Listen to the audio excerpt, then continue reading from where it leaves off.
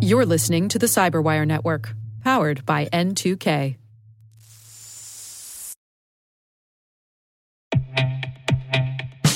And now a word from our sponsor, SpyCloud, the leader in operationalizing cybercrime analytics. Traditional threat intelligence is a thing of the past. Cyber criminals are stealing vast amounts of credentials, session cookies, and financial data every day, and it's hard to keep up. SpyCloud is the trusted partner businesses turn to fully understand their darknet exposure risk and neutralize threats before it's too late. SpyCloud alerts your organization as soon as an employee or customer's data appears on the darknet, so you can act faster than bad actors to prevent cyber attacks like ransomware, session hijacking, account takeover, and online fraud. With insights from the industry's largest repository of recaptured data, protect the digital identities and systems most important to your business. Get your free corporate darknet exposure report at spycloud.com/cyberwire and see what information criminals have in their hands today. That's spycloud.com/cyberwire.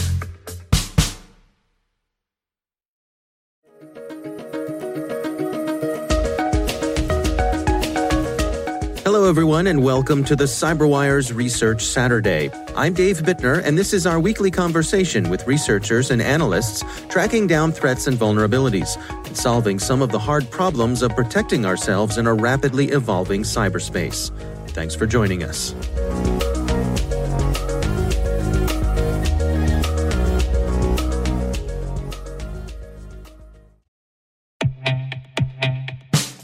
And now, a word from our sponsor, 6sense. 6sense provides award-winning cloud-based automated endpoint and vulnerability management solutions to streamline IT and security operations. With its advanced platform, businesses gain complete visibility and control over their infrastructure, reducing IT and security risks and optimizing operational efficiency. With 6sense, you'll get real-time alerts, risk-based vulnerability prioritization and remediations, and an intuitive automation and orchestration engine so you can focus on your core business goals, confident in the knowledge that your enterprise is secure, compliant, and running smoothly. To learn why enterprises choose 6sense, visit 6sense.com.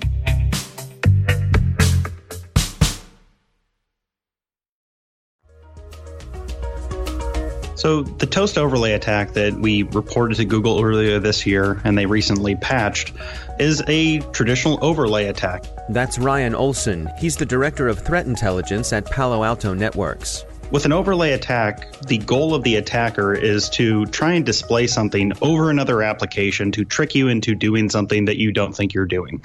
So to give you an example, you might display a fake screen over another application in your phone, which is sort of, it's visible to you, but if you were to touch it, you're sort of pressing through it. So if you could imagine you wanted to trick somebody into clicking accept on a dialogue, you could display a fake dialogue over that, which said, do you want to like something on Facebook, when really what you're doing is agreeing to give somebody access to some permissions on your phone. That's generally the idea around an overlay. It's displaying something over the regular interface to either take control or to trick the user in some way. Is an overlay attack something that's widely found? Is this something that's specific to Android, or would you find this on a desktop browser or maybe on an iOS device? So technically the vulnerability, that kind of vulnerability or that kind of attack could exist on lots of different devices, but we haven't seen it in a lot of other platforms. Generally on something like a desktop, you don't have the same kind of complete sort of one app view that you're looking at, where an attacker is going to be able to trick you into thinking that another app is being displayed at the moment. It really just comes down to certain UI things that an operating system allows, which are typically to help the user in one way or another. And in this case, they're just being abused by an attacker. So take us through this particular kind of overlay.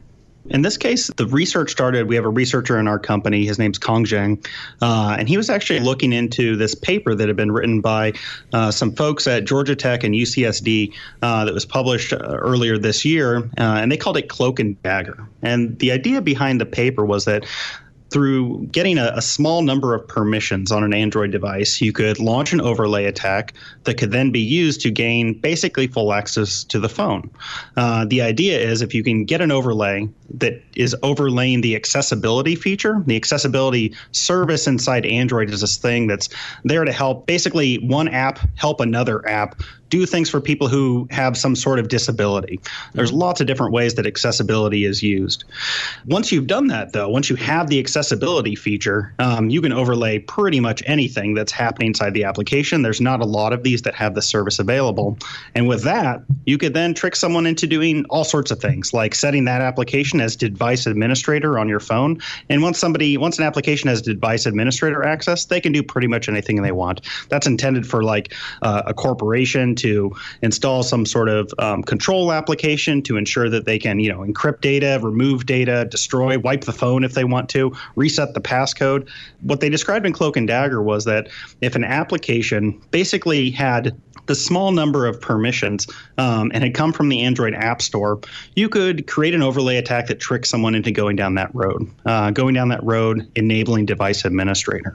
The difference in what Kong found was that he found a way to launch this attack using a toast overlay. I'll describe what that is in a second.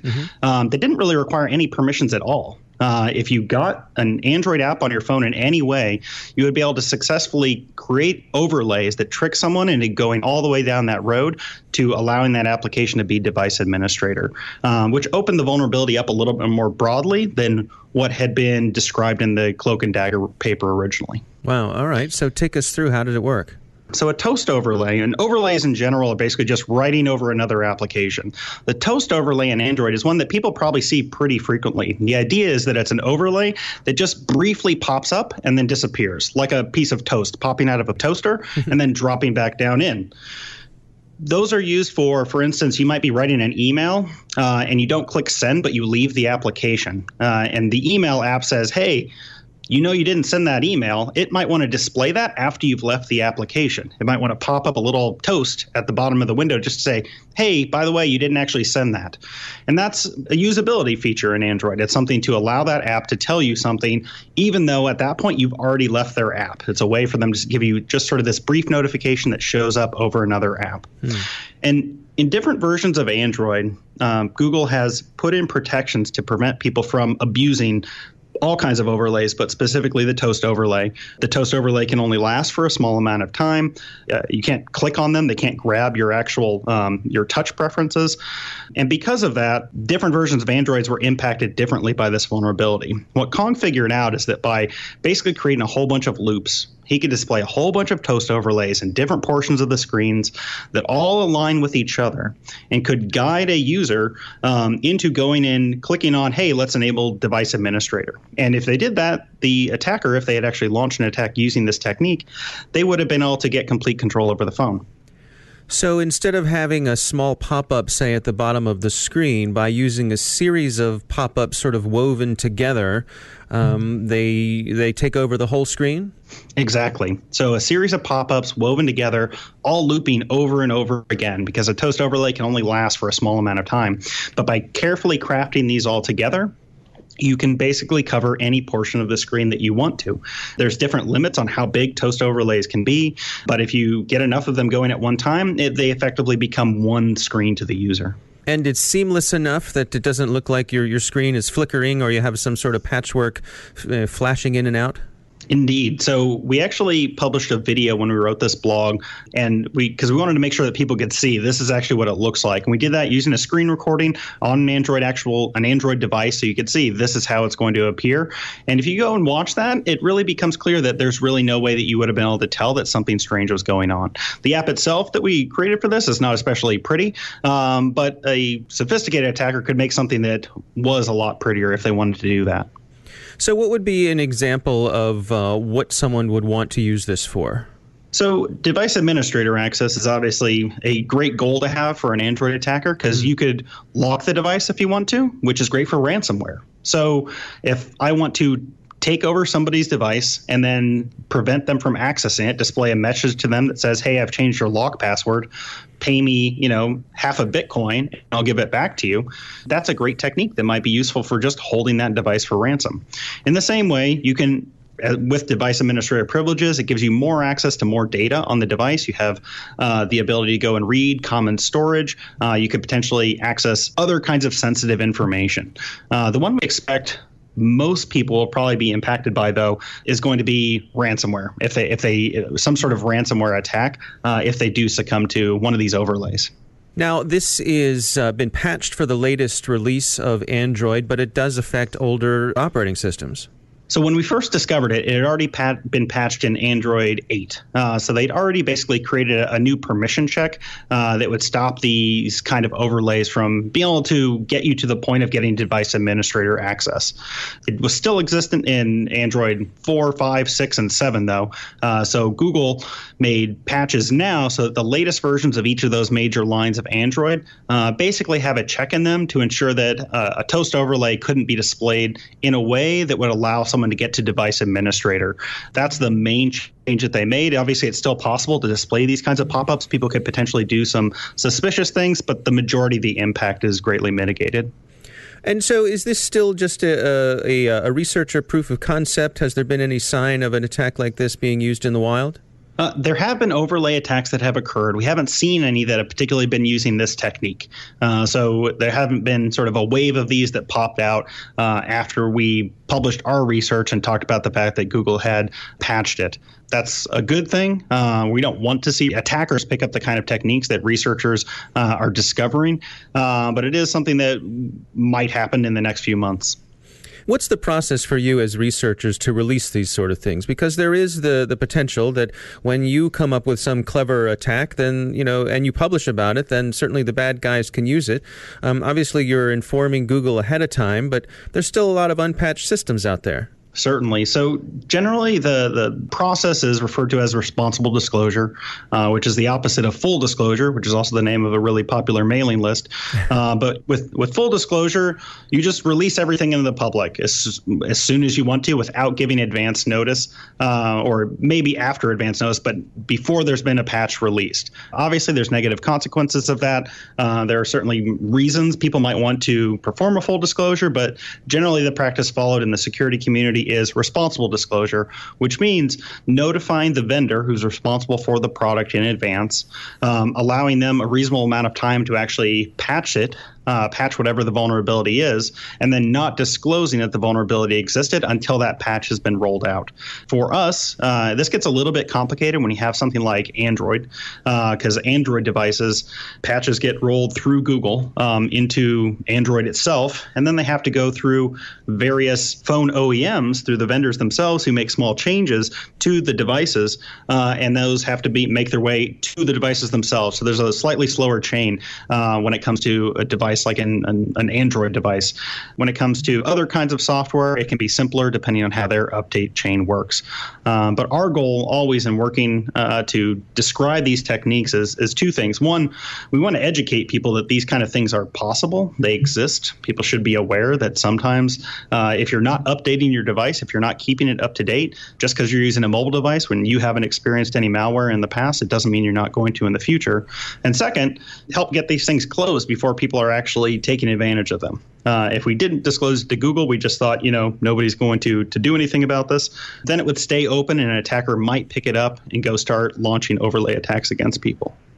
And so what's your advice for folks to protect themselves against this?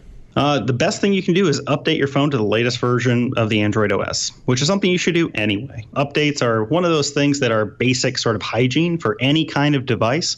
Update your laptop, update your tablet, update your phone.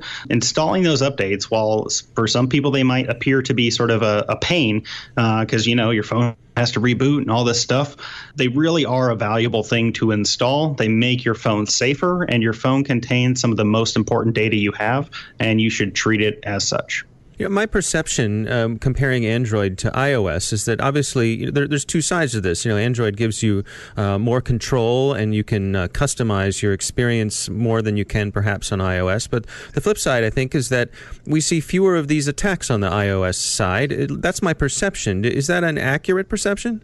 We definitely see different kinds of attacks against Android and against iOS. So because Android, Google does allow users to install things from outside the Google Play Store, which is where most people, at least in the United States, get their apps from.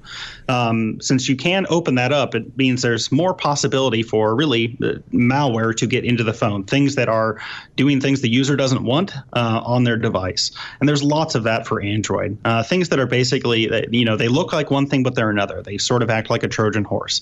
You're installing it because it's a flashlight app. It's a flashlight app that also has access to, record audio or read your SMS messages.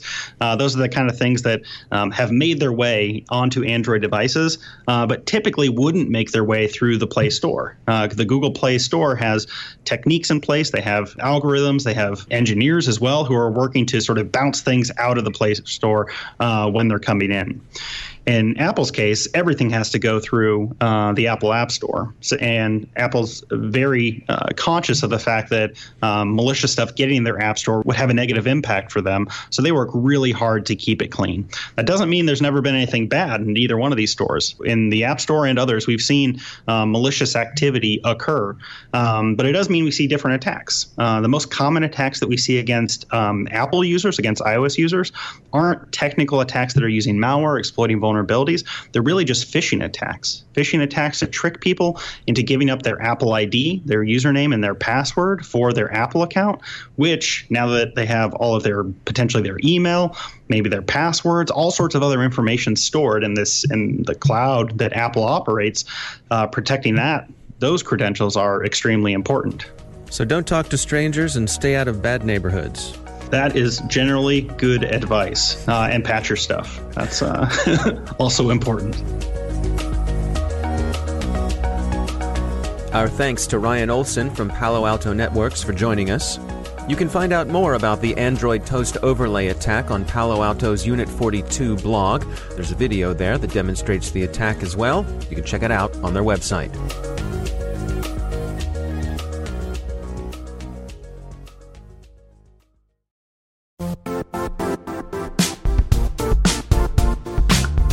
Don't struggle to align your organization's cybersecurity with business risk. Get the only solution that goes beyond reacting to threats with vulnerability and risk monitoring. You need the next evolution of MDR, and only Critical Start delivers it. Critical Start doesn't just monitor and respond to threats. They put you in control by detecting suspicious activities, quickly responding to contain threats, and identifying your most critical assets and protecting them against vulnerabilities and exposures. With continuous visibility, expert guidance, and measurable risk reduction, Critical Start has redefined what it means to manage cyber risk. Demonstrate provable security maturity to your leadership while positioning your program to achieve the greatest risk reduction per dollar spent. Stop fearing risk and start managing it with Critical Start. Visit criticalstart.com and request a demo today. That's criticalstart.com.